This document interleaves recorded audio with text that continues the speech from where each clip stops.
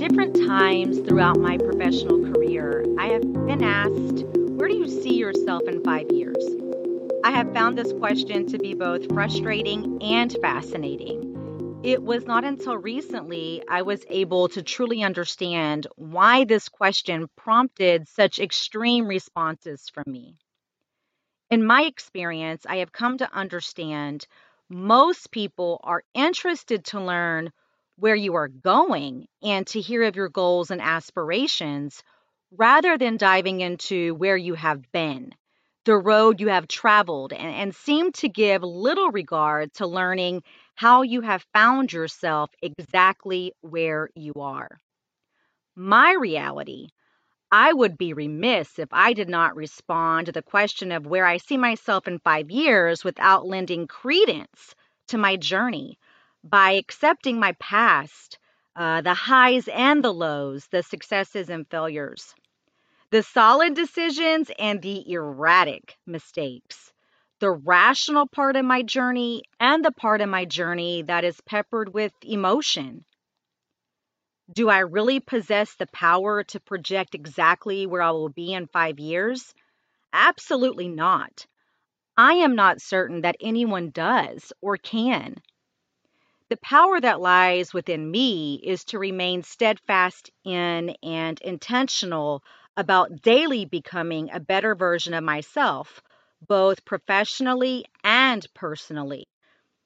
I can accept where I have been and embrace where I am now while continuing to move forward in a purposeful way.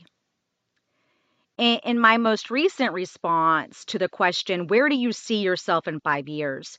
I reflected on my personal journey and professional accolades, and I provided a bit of context to each.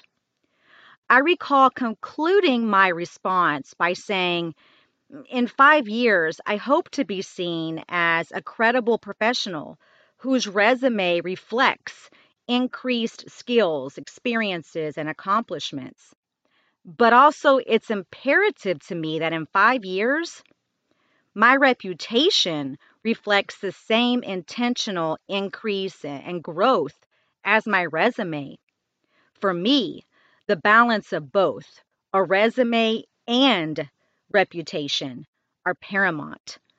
The resume may get you to the table, but in the end, the reputation will provide you a standing reservation and continued invites.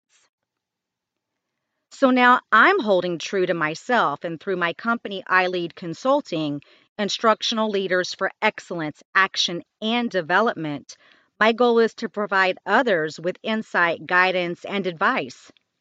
The iLEAD podcast will offer conversations surrounding the current educational landscape, from credible insight, practical advice, and best practices to educator tales of humor and heartache, and all that lies in between. I'm excited to journey this part of my path with you.